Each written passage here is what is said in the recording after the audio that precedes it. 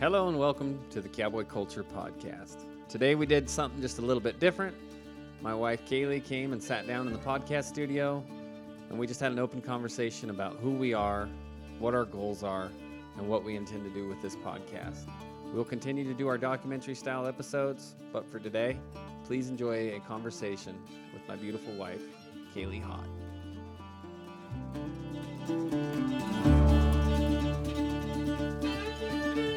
Okay, so this podcast is not intended to be an interview podcast, but I feel like if we weren't set up to do it and we didn't take some time to have some conversations, we'd be missing out on a lot. My main plan is to tell a story and dramatize that or make it like sort of a documentary style podcast because those are some of my favorites. And so that was kind of my goal, was to do that. But I think that conversations need to be had too that aren't necessarily on a podcast platform yet. So my wife Kaylie Haught and I are testing out our apartment studio in the barn. So hopefully there's not too many barking dogs and roosters and kids in the background. I think we've got everybody sorted off to where there's not too much sound going on. But Kaylie and I, we've been married 7 years. Mm-hmm. And we've got 2 boys. And we train horses for a living, as well as other things. Got a handful of cows turned out with your dad, and some of them here that we use. And they work a little bit. Nothing too crazy anymore. We're so busy with this, but we're just 2 kids trying to make it in the horse world. Mm-hmm. And we both came from a rodeo background. I grew up here, and I lived and breathed bucking horses and in Arizona. Yeah, right here is Arizona. And I was infatuated with rodeo, and that was all I cared about, and that was how I was going to make my living no matter what. And I started out riding bareback horses, and then when that dried up, and I knew I didn't want to do that anymore, I did every single job you could do at a rodeo, as well as decided I was going to be a calf roper, and then I focused on team roping, and I picked up a ton of bucking horses and fought bulls a little. Announced. Almost every job you could do in the rodeo arena. Yep. I've had it. Contracted. Yeah. Or help the contractor. I think it's really cool that that's how we both started. Yeah. We both just rodeoed so hard. Those were our goals and dreams, and we put everything we had into it, and we're still just meshing our dreams, and they're changing, but we both started out that way. I grew up in Idaho. That's all I did was rodeo. My bareback riding career didn't take off, so I was a goat tire. Yeah. And both college rodeoed. That's kind of how we met. It's what brought us to the same place at the same time. Yep. And both of us took care of cows a little bit with our parents and our family. And my dad managed a ranch my entire childhood, rough country. Yep. He had a pack of hounds and a string of mules, and so our horsemanship, with air quotes, wasn't necessarily horsemanship. It was ride them till they got so tired that they accepted. Just use them. Yeah, used them to the point where they accept whatever it is you're going to do. And they got better. And it wasn't like we were torturing them, but we weren't actively trying to teach them something. Or they were just a tool for the cows and the ranch. And both of us grew up that way. Yeah. I think everyone on both sides of our family owns some sort of livestock and is a part of it in one way or another. And now we're just trying to better that. Yeah. Perfect it in all aspects. Well, and I knew about starting colts, and I had rode some young horses like through high school and stuff, but I didn't even know, aside from TV, I didn't know horsemanship was a thing. And yeah. I don't know why. I thought that a round pen was to get them tired enough that you could get on them. Yep. And I didn't know anything about groundwork or preparing them or any of that stuff. And then when I found that it completely changed my life. Like, Yeah. and I don't know, it gave me so many opportunities to do so many different things. And like you hear all the old timers say it, like, if you can shoe a horse and start a colt, then you'll never be hungry. Yeah. And I could do both those things. Shoeing wasn't very good at the time, and it's true.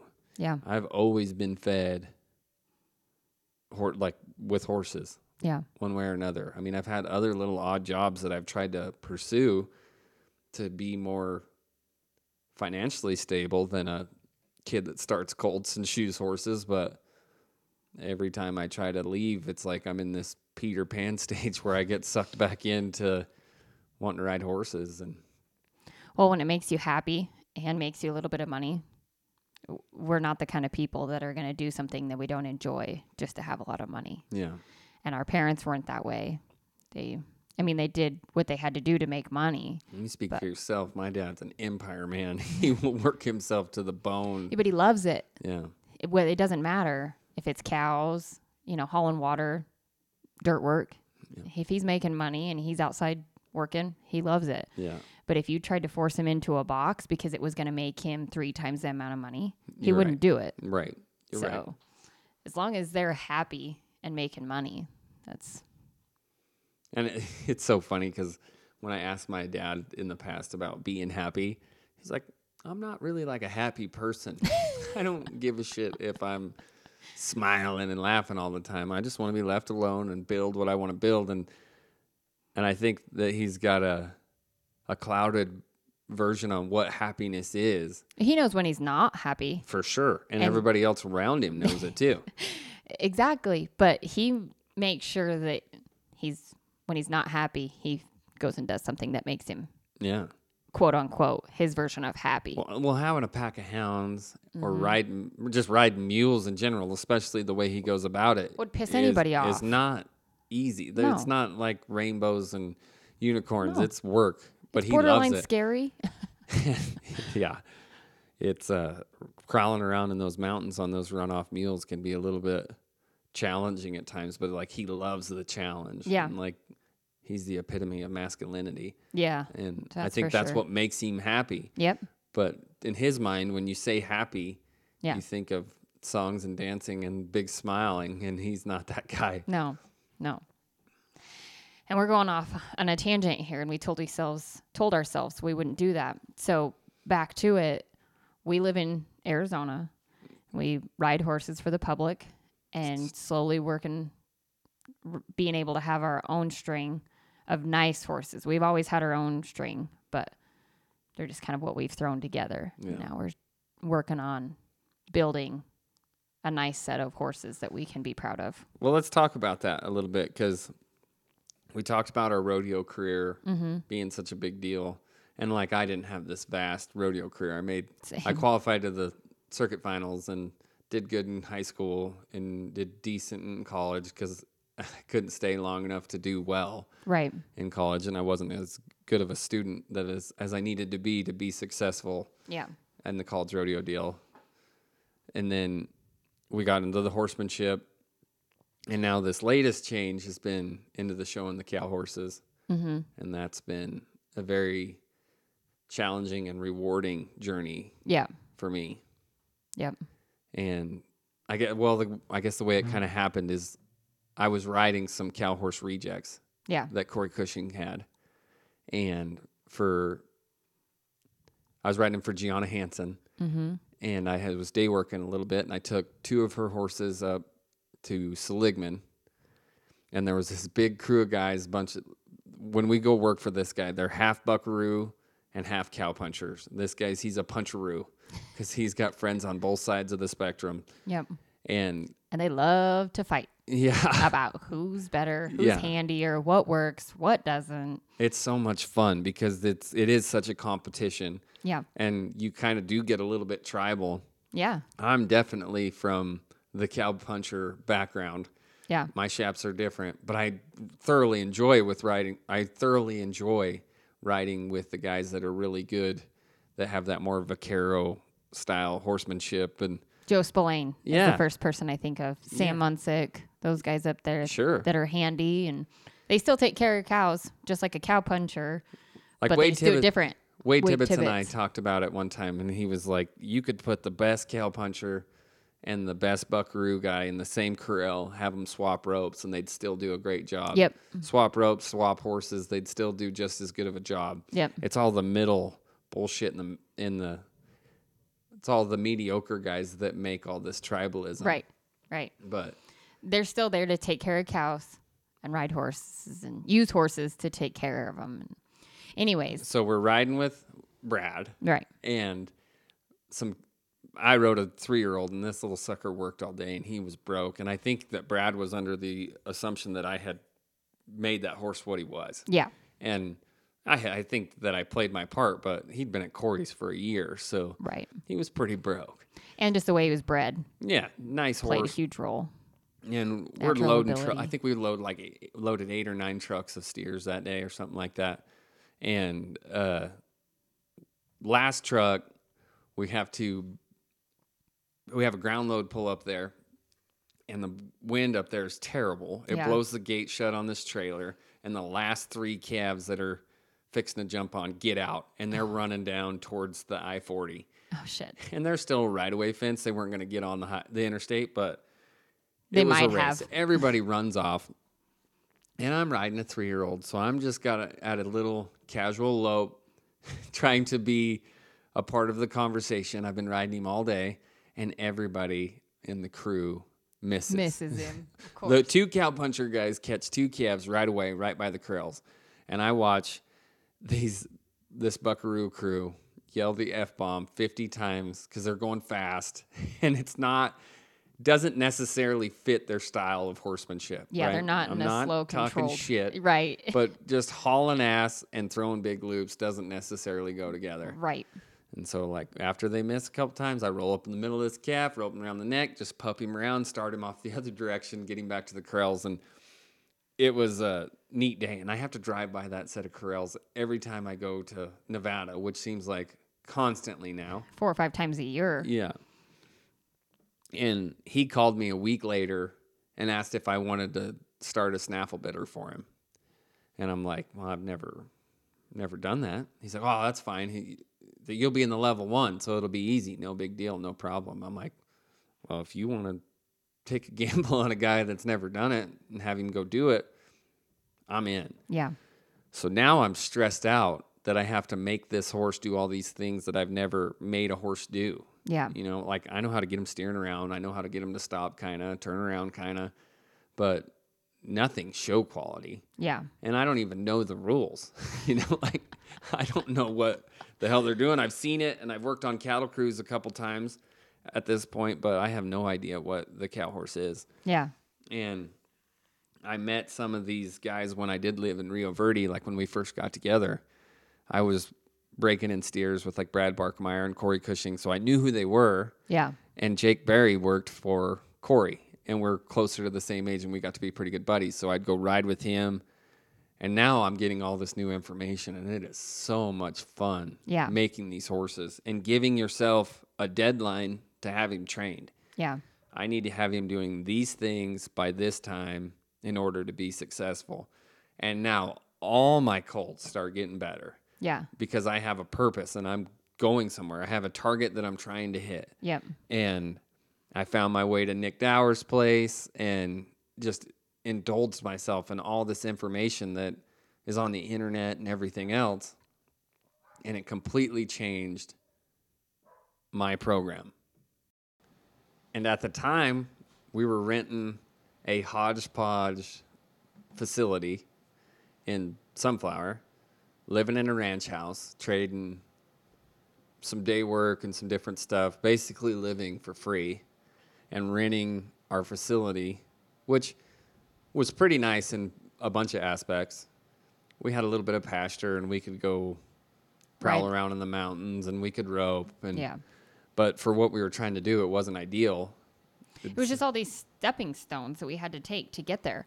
Because you had rode horses in Casa Grande and Rio Verde and Cave Creek. But to get back to that point seemed impossible to make it work with a little family, because it costs so much money to rent those facilities. Oh my gosh. Or try to go buy one only a year into it. Nobody's going to loan you the money. And even if they were, you couldn't make that payment at that point.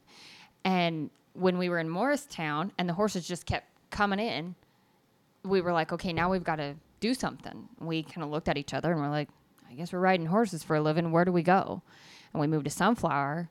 And like you said, trading, doing whatever we could. Well, and my thought at that time when we left, that was when COVID was kicking off. Mm-hmm. And I thought it was all going to dry up because remember we had a couple horses from a guy in New Mexico that he worked in the oil field and did a lot of trading in like the stock market and stuff. And and I had rode horses for him before, and he was so volatile, is that right? I'm not sure. With the market that like, as soon as things started to get weird, he was like, I can't afford anything right now. We're just going to pull all our money back and wait and see what happens. And I was worried that everyone was going to do that. Well, and worst case scenario, we know we can ride for Dad and eat and be okay. Well, because we were living off grid out there. We were 40 miles from town, no electricity, no trash service, no nothing. And so our life was a little tough in that aspect. And all we had was an arena. And well, even before that, I got a job to build the arena for a guy in Goldfield. Yeah. And so we made, I don't know, like $3,500 or something like that, welding this guy an arena up. Yep. And I'm kind of thinking that I'm just going to help Dad do whatever he's doing. And I think Cesar De La Cruz calls me and he says, hey, I got a guy that's got I think it was 3 or 4. 3 or 4 mares. And we're like, all right, well, yeah, we'll take them. So we drive over there, talk to John about it. I said, hey, this guy wants to send us some colts. Is it cool if we stick them over here? Yeah, no big deal. No, with no idea what was going to come. No. And we had 4 at the house. Yeah. Just in panel stalls. Yeah. But we had a whole stack of panels there. Yep. And we're like, we'll just build some stalls on the inside of this arena. Because that arena was what?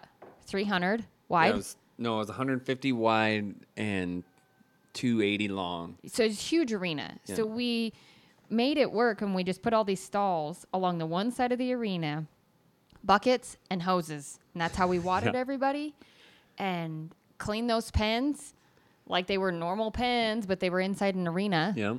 And we moved the round pen that you've had forever. And if you've moved it, how many times? I think however many times the last time we moved it is probably the last time it'll ever move because it was falling apart. You have to set it up with a boom truck. Yeah. You can't just... It's a big 8-foot tall by 50-foot round pin. And it's like each panel's like 250 pounds a piece. You can kind of move them around, but you can't lift them. No. And stand them up without some piece of machinery. Yeah. So we went from... It just slowly was building. Yeah. And it spiraled out of control that we had no idea. Pretty soon, we had 12 horses. 12? Outside horses there. Well, I think it was like 15 this fast. Yes. And I thought that in my thought process was that we had better ride these horses now and make the money because obviously these dumb bastards don't know this whole thing's about to crash. Right. So I kept saying that to all the neighbors and stuff. And so, well, we got the horses now. We'll just make hay while the sun shines. Yep. And when it tanks out, we'll just go back to doing what we're doing. And I know I can weld and build an arena, or I could go sit on a bulldozer or drive a truck or whatever. Like I can make money. I was never concerned that we weren't going to eat, but the horses just kept showing up. They never stopped coming. Yeah. And we kept getting... I feel like our social media and the content we were putting out really helped because you were doing some cool stuff. It was a sweet backdrop. We had the pond picturesque, and you were doing a good job. Your horsemanship just kept getting better because we kept getting better horses. Sure. And we learned a lot in those 2 years about not only riding for you, but taking care of them for me. And because that's how our deal works is Yep. I like riding them. Yep. And I will take care of them, but my care pretty much ends at throwing hay. Make sure they have feed and water. If they need doctored, I can handle that. But Yeah. nutrition and how they look, that and billing, I mean, everything else that is required in horse. And I learned a lot in those 2 years about taking care of horses. And I got an ash chewing more times than I like to admit. I needed it. And like Gianna Hansen, it's like, when was the last time he had a bath? I'm like, I don't know. I washed his tail. I wash him off. She's like, they need a bath at least once a week. Shampoo and condition, a tail bag. And in my mind, I'm like, we live in Sunflower. Nobody even sees this horse. Yeah. And that was a problem. Yeah. That was a problem with our business growing, is if you hide out in the middle of nowhere all the time, then nobody ever sees you, then you're not going to get any new customers. And especially, I mean, social media is good. Right. But social media doesn't mean that people are going to bring you a trailer full of horses. Like, you need to be seen. But that's wrong, because it did.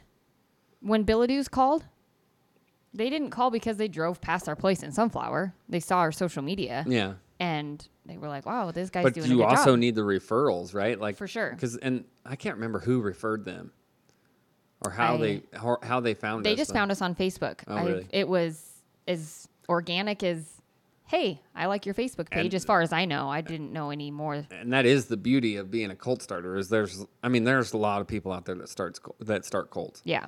But there's not a ton of competition in this business. And if you have good customer service skills, then you'll do well. Yeah. I mean, even if you're not the best horse trainer in the world, as long as they're getting a better product than they dropped off, Yep. and you treat them well, and the experience they have with you. Yep. And the communication. Yeah. You know, especially if they're there for 90 days, they know that their horse is taken care of, because not everyone can come out and see them. But what I was back to saying about Gianna taught me that. Sure. I'm like, he's not going to a horse show. She's like, if someone comes along and I want $15,000 for this 3-year-old, he'd better look nice. Yeah. And I'm like, man, you're right. I need to do more. And he probably should weigh 20, maybe 40 more pounds than he does right now. And just ready to go all the time. Yeah. And it can be hard. And there's some clients that don't care about that kind of stuff. And you have to know that. And I learned that. Like, that person is going to go ranch on this horse. He just wants to make sure that when he goes to drag calves or whatever, that horse is safe. And that doesn't fall on me. But all these other clients that are a huge part of our program now that I didn't anticipate, I have a lot to learn. Yeah. And when you're rodeoing and stuff like that, nobody cares. Nobody looks at the top line. I mean, some people do. They do now. It's becoming more prevalent now. But back then it was like, I don't know. Does he leave hard? Does he give you a shot? Man, that horse is flat across the line. Yeah. And he stops the clock. Man, he's awesome. I don't care that he doesn't have a tail. And I don't care that, he's got a knot on his knee. Nobody cares. Right. Or that he could use 40 pounds. Sure. Most of those horses at the rodeos at that point definitely could. But if they were winning, nobody cared. And that was the biggest problem with me for the team roping, is when I made that transition into like riding nice horses and trying to do more than the average team roper was doing. I worked so hard during the week, like that my horse was shod good and it looked like horse show ready, and her tail had been bagged, and like I wanted the mare that I was riding, I wanted her to be the best looking and the best working horse there and be mentally sound and like have all these things. And meanwhile, some kid's got one mashed in the corner, totally upset and blown up, looking like trash, no tail, mane rubbed out, and he kicked my ass at the team roping. And that, I mean, good on him. Like, that's awesome that you can rope that good. Yep. But it wasn't the direction that I was trying to go, and it was kind of like a void for me. And that's the cool thing about the cow horse. Like, even if you get, like, when you get to a horse show and you get beat, especially at like the pre-futurity or the derbies, like those people have been working for a while, right, trying to have that horse prepared. Yeah. And like some of them are naturally talented, some of them have advantages that other people don't have, but for the most part, everybody there, especially in the open, worked hard to get there. And so if they beat you, it's kind of like, hats off, man. Yeah. Good job. And I think that's a neat camaraderie that maybe rodeo doesn't have. It's And getting there. It's helped me Yeah. be more passionate about the cow horse deal for Yeah. what little time I've spent in it. Yeah.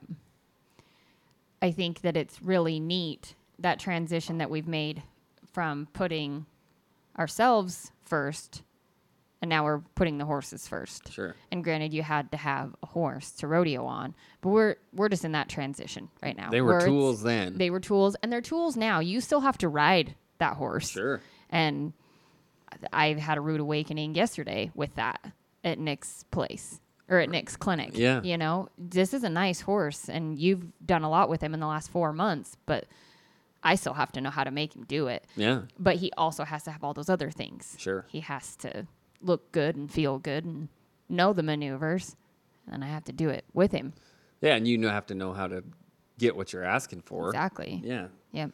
And that was the cool thing about that deal. I mean, this is a little off of what we were trying to do, but like I just wanted you to go have a good day and enjoy it and be able to feel a little bit of what I've got to feel the last few years, you know, like because you're hanging on to the rodeo deal. Like you still want a breakaway rope and I don't blame you. I think it's cool. But the satisfaction that I've gotten out of just getting the few horses shown that I've gotten to show. Yeah. I mean, it means a lot to me. Mm-hmm. And there's no world titles or glamour involved at this point. I just want to be part of the conversation. You bet. When people bring up high quality horse trainers. Yeah. And that's whatever notoriety comes with that. Cool. Whatever we can win along the way, that's awesome. But just to be a part of the conversation is cool to me. Like that's my goal now. Yeah. Well, you obviously have a talent for it because we didn't know that, you know, especially when we were in Sunflower and we were just riding 2-year-olds and some rope horses and some ranch horses and things like that. And then you got some nice horses that had that talent naturally, and they were kind of showing you, and Brad sending you Taco. Yeah. And that was the goal. Once you rode those horses that did that, you're like, okay. And then Brad puts this hopes and dreams into you of making this snaffle bet horse. And you're like, okay. And we didn't even, the shits about that horse is we didn't even get him shown. I know. But that's. That year, because he was a hard keeper, that horse made us, it started us on this journey. Yeah. And he's been coming back now with a girl that's helping us. Mesa has been bringing him back. And I get to ride him, and I get to see the holes that I had in my program, and that's pretty cool. So he's still teaching us. And I think everybody has a horse in their lifetime. I could think of several that I'll probably end up talking about at some point in time that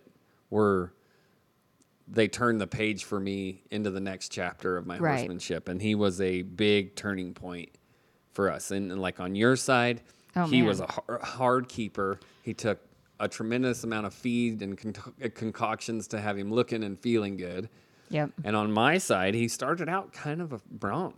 Yeah. But he was naturally gifted in certain areas and wasn't in others. No. And just hard to be around in general. He didn't really like people. Yeah. He didn't want to hang out with us. He didn't have this huge personality of like, oh, I'm going to do great things. You know, he was kind of like, leave me alone. I'll go drag my ass and I'll go turn around, but don't touch me. Sure. Don't hang out with me.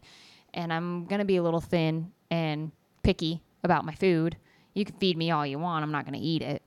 And all those things. It was just tricky. But I truly believe that if you had got him shown, it wouldn't have given you the itch that you still have for these cow horses. I think it left me craving it. Oh, man, because it was such a disappointment. Yeah. When he come up lame 4 days before we were supposed to leave. Yeah. And he just clipped himself. He just hurt himself. It wasn't anything dramatic. And we tried. It wasn't a career-ending thing. No, but I think that I didn't have him as ready to go as like the horses I had this last year. He wasn't even close. That's what I'm saying. As ready to show. And I would have I would have gotten a negative taste in my mouth. Yep. Like, I went up there and got my ass kicked and looked stupid. But it happened just the way it needed. Exactly. Our entire life has been that way. I think everybody's life is that way. If you see it that way. It happened exactly the way it was supposed to for it to work out the way it has. Yep. And that's why well, anytime something comes up that feels catastrophic or like a negative impact, it's that like, how oh are my we going to God, get over we this? work so hard. And it's Yeah. like, I try really hard not to whine and complain. Yeah. I just want to look for, I get excited Yeah. for the good thing that's going to come after. Cause it's like every time something bad happens, Yeah. it's followed up by something really good. Yeah. And thank God for that. Like, Right. it's been so much fun, and it's made, and I've had to work at this perspective. It's not like I just woke up one day super grateful, Right. wanting to show gratitude to the world all the time. But now I am. I mean, I'm so happy to be doing what we're doing and Yeah. going where we're going. And like, I want to be a little bit depressed sometimes or a Yeah. little bit down on the way things are. It's like, man, we work so hard for nothing. Yep. But if I really look at it, man, everything has worked out exactly the way it's supposed to. Yep. For us to, and every time something goes wrong, something better happens right after. Yep. And it's such a cool life to live. Yep. Well, when we were living there in Sunflower, and we were so busy that you couldn't get through all of them. And so you're like, I'd like to hire somebody. And that scared me to death. That was a big deal. Because how do you pay somebody when, I mean, we're paying ourselves, finally. Yeah. You know, we're finally at the point where there isn't $1,000 in our account and then there's $50 in our account. We were past that point. And I wanted to just keep building on that. But we couldn't, because you couldn't take any more horses. You couldn't charge any more than you were at that point. Yeah. Just based off a facility, I couldn't justify No. charging more for panel stalls. Yeah. And we did invest into stalls, and they got better. Yeah. But they didn't have any We were shelter. still- They were just yeah. living outside. And Yeah, we were still handcuffed on how good we could make that place. then the only thing that made that place work is it was so pretty all around it. Yep. That it distracted people from the facility itself. Yep. Because nobody ever pulled in there and they were like, I'm not putting my horses in those stalls. Right. They man, what a pretty pond. And Yeah. look at these mountains. This place is like a little oasis back Yeah. here. What It's a like, view. Yeah, Yeah, you look at look the view. over there. I'm going to send this horse off with Kaylie, and she's going to stick it in the stall, and Yep. I'll get you out of here. And But- they weren't dangerous stalls. They just weren't covered. They were kind of small. The ground was hard, you know, and all the things. And it was reflecting over time that we needed a better facility. Yeah. And so we hired Dan, which was great. He was new too. Yeah. So it worked out good that he was fresh in the employment world and we were fresh as bosses, and he didn't expect a lot and we didn't know what to expect. Yeah. So it worked out really good, but we knew that we needed to make a change. Hauling our own trash to the dump all the time, and our just horses wanted to- needed a better facility. We needed a better facility. Our living and our horses' living needed to improve if we were going to Yeah. continue to grow. So we moved and we took on a big payment that we thought that we just had nailed down, right? And We got ran the numbers every which direction oh man, and thought it was going to be tough, but there was no way we could lose. right. Until we lost a couple of cheap employees, Yeah. you know, that were a big benefit to our numbers, to Yeah. our books. And then we were having to hire. Well, hiring in Rio Verde, those people make more than we do. Oh my gosh, the stall cleaner, made Made way more. $2,000 a month More. He made $700. We paid him $700 off a week. of us. That's and what I then, mean. And then he would go clean at other places after that. It's like, yeah. man, everybody's making money here but us. But us. And not to mention that hay's $12,000 per a For semi-load. a semi-load. I didn't. And we're feeding, I don't know, eight bales a day or something like that. Like it was. Well, and it handcuffed us on personal horses. Yeah. We could not build our program at that rate. And it's like, we're just going to be making this circle, you know, the same circle forever. The only way you could make it work is to not own any of your own horses and just ride solely for the public. So you don't have any of your Overhead. feed. Yeah, you don't have any of your feed going into something that's not paying you back right now. Well, at that rate, we were better. Like we talked about, we were better to go back to what you were doing when we first lived in Rio Verde. Yeah. Put that saddle and that snaffle in the back seat of your pickup and drive to all these other barns, and we'll rent us a little house, you know, instead of having $10,000 in rent. Yeah. We'll have $2,500, $3,500. So we just got really lucky, And again, Brad made this connection, and we moved to the neatest place up here in Camp Verde. Oh, and we just got so lucky to land on it, and like everything worked out perfect. And it is not a 5-star horse facility. resort, Right? but it is a good working. It's the perfect balance of what we do. Yeah, It's a little ranchy. You know, there's poop, and there's some twine string holding some panels together. Granted, there's horses aren't living in that, but the eye appeal isn't what Rio Verde is. But these horses are in good pens, because we've pastures. been on both sides of the spectrum, right? Man. We've been in the fanciest barns, like when we were young, working for other people, in the fanciest barns you could find, cobblestone, breezeways, and just immaculate facilities. A whole crew that did everything for you. They grained, blanketed, fed, cleaned stalls.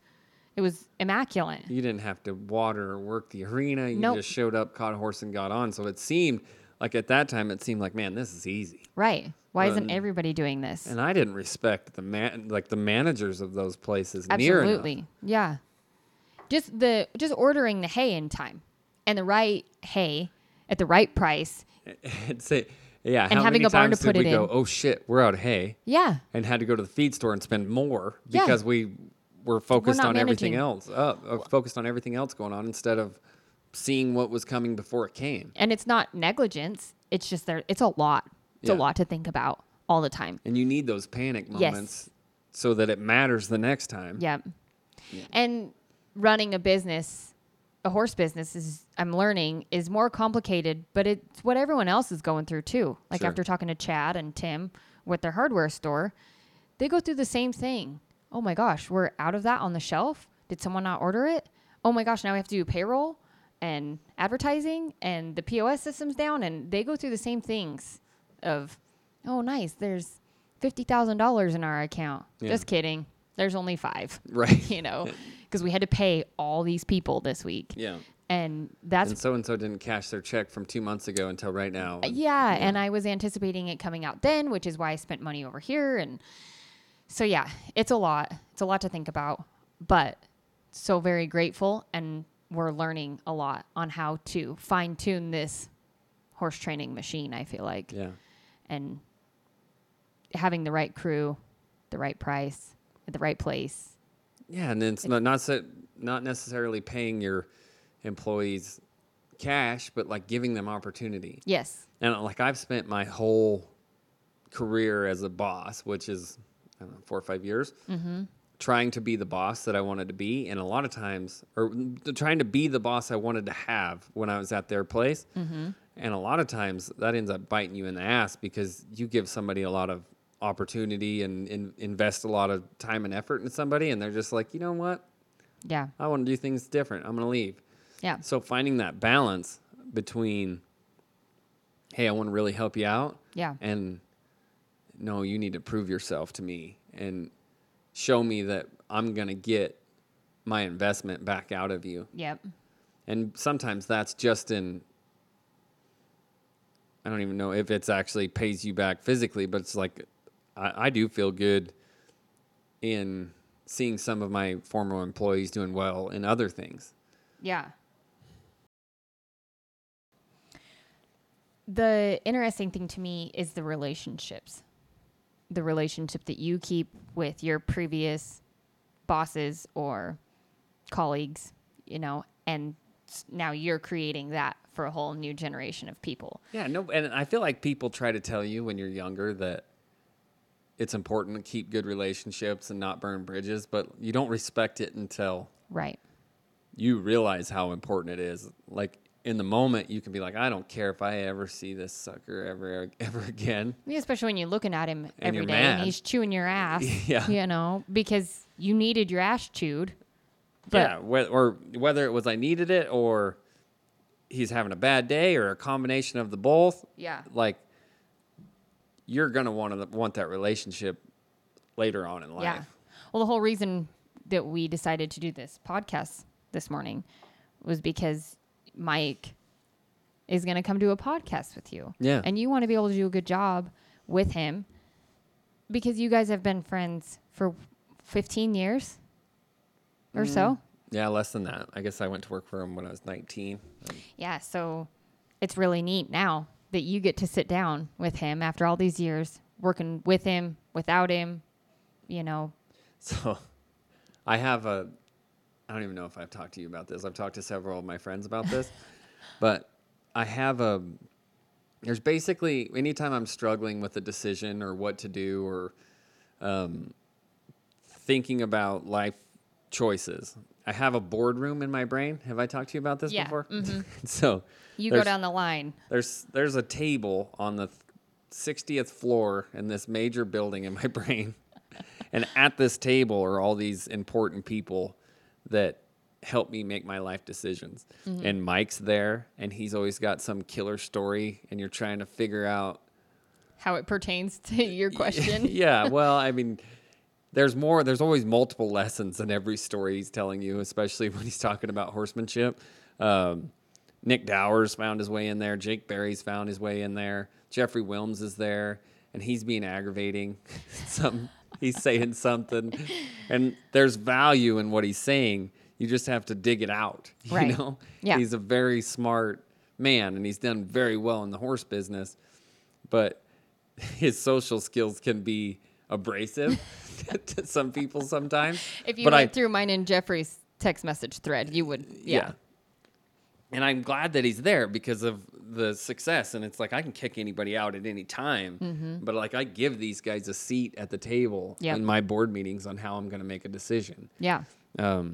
My dad's there, and it really helps me because I know what they're going to say. Yeah. On almost everything. And sometimes they surprise me. But for the most part, I don't even have to call them anymore. Like, on specifics, I do, but if I have a life decision that I'm trying to decide between two different options and I know what they are, like I know how these guys are going to answer it. Yeah. And so I go down through the table and I ask each individual. Yeah. And I have to remind Jeffrey to be quiet so I could tell him what I'm trying to do. I'm not finished, Jeffrey. But I don't even know where I was going with that rant, but like the relationships that you keep. Because they are going to have an important seat at your table when you go to make life decisions. And these men have molded me. Yeah. And Tim Christensen is a big one. Yeah, he sits there, and he's got such a good perspective. Yep. But these men have molded me into who I am, and that's why what we were talking about earlier, like I'm so concerned with, I have a hard time with the clinics because I feel like I'm just telling them things that other people have told me. Right. And I'm giving away information that they gifted to me. And so that's something that is I've struggled with because people are wanting some lessons now. You bet. And I'm starting to get enough notoriety behind me that it's like, yeah, I have something to teach you. I can definitely help you with your horse. But like on a grand public scale to sit on Instagram and say, hey, this is how I do this and this is the way to do it. Right. It would be so hard for me to, it's like stealing a line out of, it's plagiarism. It's plagiarism. Yeah. It's brain plagiarism. They gave me information and I'm just going to spit it out at somebody else. And I know there are so many people that do that. Yeah. And that's why Clinton Anderson charges you to go, you have to pay to go learn his program. Yeah. Because that's basically what they're doing. They're telling the world what he believes to be true is right. Yeah. Well, and I think that's the whole point is that it has to cost money because it's no different than someone going to college and learning. And when you pay, you respect it more. Exactly. But not only that, you can tell someone something until they're blue in the face. And until they go put it to use, it's just knowledge in their head. Sure. So you have to use those things. And that's such an admirable thing, and that's what I really try to be a good student. Yeah. And I still go to clinics, and I'm going to continue to go to them as long as I can. Like I love them; they mean so much to me. I want to be a good student, and when I get a good student, that's the best thing ever. Yeah. Well, what makes you an admirable student and trainer is when you go to these things and they tell you, hey, this is how you accomplish this. You're like, yes, sir. You go home, you do those things, and then your horse is a reflection of you learning that. Yeah. And same with the people that you teach. But that's why you just can't hand out knowledge for no reason. And most people that listen to your knowledge aren't going to go use it. And that's a good point, because sometimes when I do give it out for free, like to our friends or just people that are around, Yeah. and I know they know the right answer, Yep. and they choose to do the opposite of Yeah. the right answer, I get kind of offended. I get And- very offended. And kind of pissed off. Yes. Or like we've had kids pull in here that they've fed for us and know how To feed. Yep. And they pull in here with a thin horse, Yep. or Yep. they know how to handle any horsemanship situation. And I guess I think it makes me so mad, because it might be a bit of a reflection on me. Like, obviously I didn't make you understand this enough to where You care. this is the right answer. Yeah. Like, this is how you get through this. Yep. And if you want to do it with an iron fist and a Yep. thin horse, then that's, Whatever. I didn't do my job good No. enough. Yep. It's very frustrating when people are like, I want to do better. But do you? Yeah. You want to talk about it. You want to talk about it. You want to hear what I have to say so that you can repeat it, but you're not actually going to use it. Sure. That's a big thing with everything, not just horses. You know that you're not supposed to drink a diet soda every single day with every single meal, but you don't care. And that's fine. Whatever. If that's who you are, don't complain when you have diabetes. Yeah. It's the same thing. I know that I'm supposed to feed 20 pounds of hay a day, Yeah. but I choose not to. Or, when they're open. When it's like, my horse is blowed up in the box. Yep. Okay. Free up his feet. Make sure you can move every bit of his body whenever you need to, be that in the box or outside of it. Mm-hmm. And don't run 40 steers if they can't handle 40 steers. Yep. And it's like, no, I just want you to fix it today. Yeah. So that I could keep running 40, 50, 60 steers on Yep. these horses. You don't want to put in the work. Yeah. You just Just want to say that. Yeah. Yep. And that's fine. And I think there are ways around that. Yep. Like, if you don't want to do it like I do, there's definitely ways around that. You could dope him out of his mind forever, and I don't blame you. That's fine. That works too. Yep. And but don't ask me for help Right. and then be like, well, it only worked for a while. Right. Well, you only worked for A while. Yeah. You know? You didn't put in the work, and you know that. That's in everything. Like we said, it's in everything. And I know I'm doing it too in certain Right. aspects of my life. I We know can't that be I'm perfect all the time. Well, I don't think I'm perfect at all, unless you I'm can try to talking to perfect you or things. your in-laws. I have to establish dominance, or my in-laws, sorry. I was gonna say your in-laws for sure. Sure. Yeah. But I definitely don't feel like I'm perfect, and I know that I'm neglecting things. Like, I mean, I go to the gym a lot, but I don't go every single day. Yeah. And I know that I've got some machines out there that need more maintenance than I've been giving them, but on what's important to me, which is these horses, I'm trying to do the best damn job that I can. Yeah. All the time. And Yeah. sometimes I'll slide off the program and kind of go back to some old ways, but for the most part, like, I believe in the program that we built, and I think we're putting out some pretty good animals, and we're getting closer Yep. to that target, I guess, that ever-moving target. We're always kind of chasing it and getting a little bit better and a little bit better, and Yeah. now we're trying to start our own program and our own little string of horses so that we always have something to show no matter what happens. And Yep. what a fun journey. It is really cool. I think what is so good about our program is the communication, the honesty, and the give a shit. Yeah. I think a lot of horse trainers or people just in the horse industry don't expect what you put out.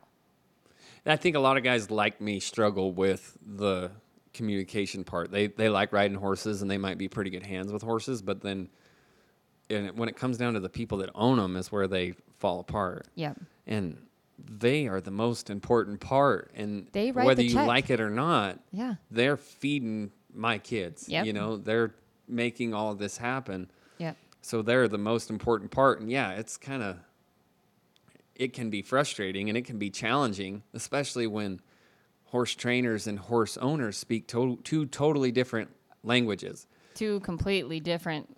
And so I have to kind of be a bilingual to be able to dictate what I'm saying and get it in a palatable form for them to where they're like, oh, that makes sense. That sounds right. Right. And I really undersell their horses to them because I want them to be like, oh, wow. Yeah. You made him sound like he had a lot of problems. I was like, no, I made him sound like if this happened, you could die. Yeah. I want to know what potential wreck you could get into if something happened. Like, for example, we had a guy call last week, and he's more of a ranch guy, and he's a good hand, and he can get around colts well. He just kind of wanted this horse to get the time to maybe to get the start that she needed to be shown potentially, and knew that if he just went to chase some wild cattle on her, it probably wasn't going to set her on that path. And he called and asked about her, and I said, yeah, she's pretty stingy, but I think she's really talented. Like, I like the way she lopes. She's just naturally gifted at stopping, and she's always carrying her weight around on her hind end. She's always balanced, and that's hard to teach, right? Right. So for her to be that naturally balanced, I see like some value here. But she is a little stingy, and like you could get in a wreck on her. And he's like, well, what does that mean? And it's like, well, if you could definitely go check fence on her today. Like if you needed to go check fence right now, you could get the job done. But if you hung a hind leg and some down wire, you're probably going to die. She's going to kill you. That's the image that I'm trying to paint all the time. It's like, yeah, you have a good horse. It's not a dink. And that's where guys like me or that are doing the same thing as me, they're, oh, he's a piece of shit. You need to sell him. Right. Well, no, it's not a piece of shit, but it's not maybe the horse for you. Right. And so that's the hardest part is figuring out how to say the right things to make sure that they know that they're getting their money's worth here. Yep. And that I'm looking out for them first. Yep. And when I'm riding their horse, I have them in mind because they're the one that's going to be riding it. That's my favorite thing that you say to everybody that drops their horse off, wants to bring their horse, and your employees. Who are you riding that horse for? Because you're not riding it for you. If you're riding it for you, you need to do it that way. But you're not. That's not your horse. The mare that you're like, this mare needs a job. This is what she needs to do. Trying to explain that to the owner that's not going to give it a job. Sure. Is tough. Yeah. Saying this, she needs something to do or she's not going to be enjoyable to ride. And that happens a lot. The clients knowing what they have is a big deal for you. Yeah. Telling them what they've got and how to assess that from here on out. Yeah, and that's been the cool thing about the YouTube channel because it is frustrating and draining on your day, like especially when you have as many to ride as we do. Like somebody pulling in and visiting for 30, 45 minutes wrecks your day. Yep. Because you're just standing there. Even if I am on a horse, I try to like, if somebody pulls in and they're leaning on the fence talking to me, I try to just like trot circles around them so that I could stay active. Yeah. But when they pull in, it does ruin your day. Mm-hmm. And it puts you in the house later than you anticipated. It kind of just slows the whole day down. Somebody's probably going to get missed now because that 45 minutes is gone. Yep. And the YouTube videos, like a 15-minute YouTube video that I could send to them and talk into it and explain what's going on has saved my relationships with my customers because I'm not mad at them. Right. Because I know they're not showing up for most of the time for no reason. Yeah. And I've had that before, people just wanting to pull in for no reason. But we also have a open gate policy where you can pull in here and see your horse whenever you want. Yep. We're never going to be doing something that we don't want you to see. Right. And I don't know if I'm landing on the topic. I'm just talking about our deal, but I like for my customers to be involved because it's their horse. Yep. Like it's the shits when they're not involved. They pick the horse up and they're like, you didn't say this. Yeah. I thought this would be better than that. Yeah. And that's going to happen. Yep. And it's probably going to happen. It hasn't happened very often, but it's going to happen. When you can't read their mind. They don't know. You can't expect everybody to understand. Yeah, what their concerns are if they don't voice them. Yeah. But I think what's neat about it, about you, and a lot of horse trainers are pretty good about this, but is this horse fit their program. Yeah. And not wasting their time and money. And I think it's and really I will ride them for no reason if that's what they want. You bet. But as long as you know that I think that it's not going to be a good fit and you want me to keep trying, I will keep trying. Yep. But what bothers me is when I say this is not going to be a good fit and I know they don't understand. Yep. And I think too, I have a hard time with people that own horses that only own 2 or 3 or 5 or their whole life, right?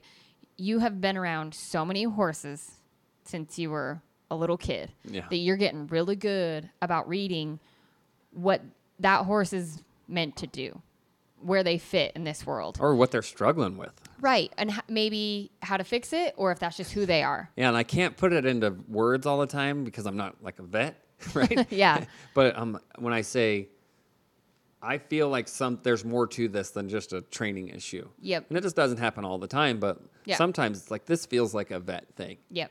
And when I need to get better at selling that. Yep. So that I don't know what I have to study or who I need to talk to, but when I say, hey, this horse is struggling right here. Yep. And I admire those old guys that could just look at a horse walk by and they could tell you exactly what's wrong with him. Yep. And I'm hoping to get there someday. Yep. That would be really cool. I think one thing that I would like our program to be more fine-tuned is to be able to convince these clients where their horses are from where we see it and not where they see it. Sure. Without offending them. Yeah. And that's probably the hardest part.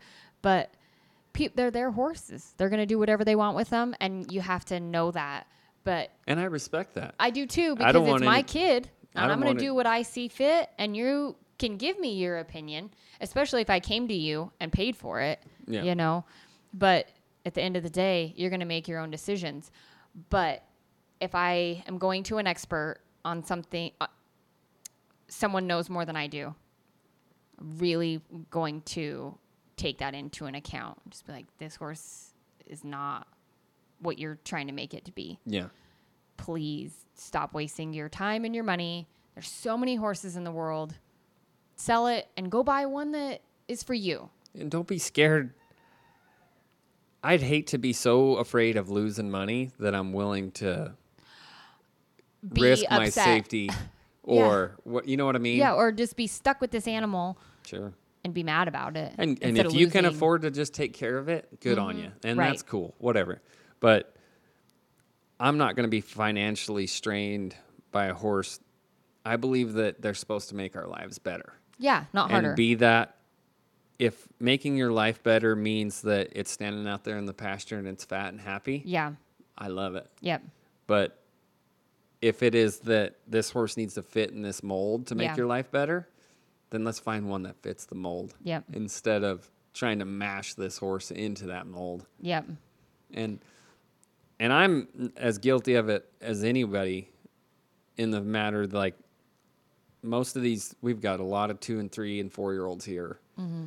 And in my mind, they are cow horses until proven otherwise. Right.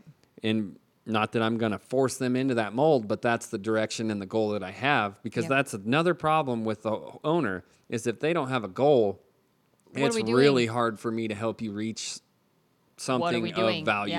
Yeah. Like and so I kind of write everything with that in the back of my mind. It's like, man, we'll just treat them like cow horses, because like when you take a cow horse and go rope on it, it's awesome. Yep. And when you take a cow horse and go cowboy on it, it's as long as it's tough enough to take it, it is awesome. Yep. So a cow horse in the sense of maneuvers, not let's feed it up and make sure it's shiny and pretty. No, we're still going to go do all the things that a horse is required to do. Sure. Like walk past the barking obnoxious dog at the neighbor's house without freaking out. Yeah. And dragging the log and go over some down timber, across the water. All those things come into play too. Go heal the donkey. Go. Yes. Yep. Get as close to doing ranch work as we can on our... With maneuvers. Yeah. Yep. With our little place, and do it in a soft, supple, willing manner. Yep. Shoot. Yep. That fits every horse that I want to be around. Exactly. And I really don't want to ride something that's not between my legs and between my bridle reins. Oh, So, yeah, right. like, that's my goal. That's what I'm going for. And that cow horse kind of fits the mold. Yep. It's been a good thing. And I think when people haven't rode a cow horse or a horse that just does what you ask it to do when you ask it, they don't know what you're talking about. And when you're like, no, when I put my leg on this sucker and I ask him to go over here so we can get the gate, he puts his head down and he moves his feet and we go get the gate. Gives and the pressure. Nobody has to fight him to go do a simple task. Mike Kevel told me when I was 19 years old that horses are easy. The only thing you got to teach them is give to pressure. And That's it's true. Yep. Wherever you apply pressure, they yield to it. Yep. You can go and do Whatever whatever it you is want. you want to do. Yep. And their talent tells you how far you can go. Yeah. You can help improve those skills and improve those maneuvers, but as long as they give to pressure, Yeah. I like to compare it to machines. Like just grease whatever needs greased. If Yep. it ain't moving, put a little grease on it. Yeah. And get it to where it moves and then see how things are working. Can you imagine if you describe that to your client when they're in their car and they're like, the brakes don't work, but I love the car. Okay, well, let's just go wreck, Yeah. you know? So I'm going to drive it today. Yeah, so I'm going to take it out and Drive down the I-17. yeah, Yeah. and I'm going to just let somebody T-bone me because I don't have any brakes and I can't stop at the stop sign. Yeah. But it's a nice car. It's a Porsche.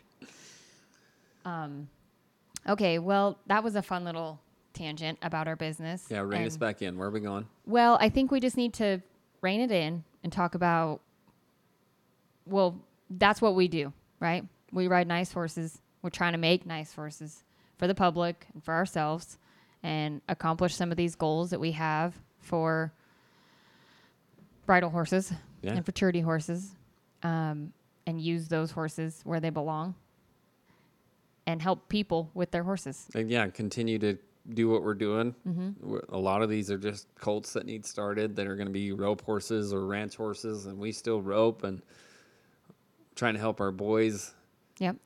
with their whatever it is that they Whatever want their to do. goals. Yeah. Howdy's really into rodeo right now. Yeah. He's 5.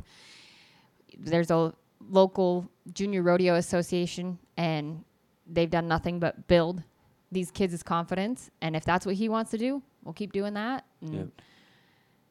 And, But not trying to shove them into our mold either. No. If that's what he wants to do, we'll do it. Yep. Whatever he decides. If he's like, hey, will you teach me how to spin my horse? Let's do it. You know? damn right. And then the future for this podcast and why we are doing a podcast. Well, I think that both of us have shared our opinions and our lives a little bit on social media, and it's just been a jab every so often. When are you going to put out a podcast? Just talk about some things. We like what you got going on. So your stories that you put out about the studs was really neat. You're a great storyteller, and I got a lot of feedback on Instagram about more history lessons and horses, and we'll probably expand that into more than just quarter horses. Oh, yeah. Right? Definitely. Okay. I'm just trying to make, because I listen to podcasts, and less now, because there's so many people around, and I feel like I'm separating myself from the world, so we play a lot more music on a loudspeaker. But I wanted to create the podcast that I wanted to hear. And like Cow Horse Full Contact is one of my favorites because I love those life stories. Mm-hmm. And Bear Grease is another one of my favorites because the amount of editing and effort that he puts into telling those stories it's really fun. Like, I don't know, he did one on poaching deer a couple of days ago, and me and Dan were driving back from Rio Verde, and we were hooked. And just so infatuated with the story. And I think that it would be fun to do the same thing that they're doing, but gear it towards the cowboy culture. Yeah. And we've got a lot of ideas that we're working on. We don't have a next episode planned out yet, but I've got Jake Berry and Charlie Lytle are both helping me out with research and writing. And so there's a lot of cool ideas coming because I couldn't do it by myself. Right. I'm creative for a certain amount of time, and then I get outside and I start loping circles, and then the creativity goes into that. So Yeah, something good to do in the evenings and on the weekends, and just have another little, I don't even know what you call it, but Good stories and good conversation sure. with what we do and what we like, horses and cows and this industry. And we'll just keep going. Yeah. One podcast, like we said, might be a really neat story of something you've probably never heard of or told in a different way. Yeah. And some sweet conversations, discussions, your opinion, things like that. Well, cool. This was fun. If you made it this far, good for you. Rate and review. Yeah. Yeah. Let us know what you think. I will be setting up an Instagram and an email so you guys can respond to us. Well, my email's on there, and Oh, great. you have access to that, and Perfect. listen to us on Spotify and Apple, and I've been putting everything on YouTube also because I've got some old men that haven't figured out podcasts, but they do have a pretty good handle on YouTube. So Yeah. I've been just trying to share it with the people that we care about, and everybody else that comes along the way. We're more than welcome, and hope to hear back, and we'll just see where it goes. Look forward to it. All right. Bye, Kaylie. Adios.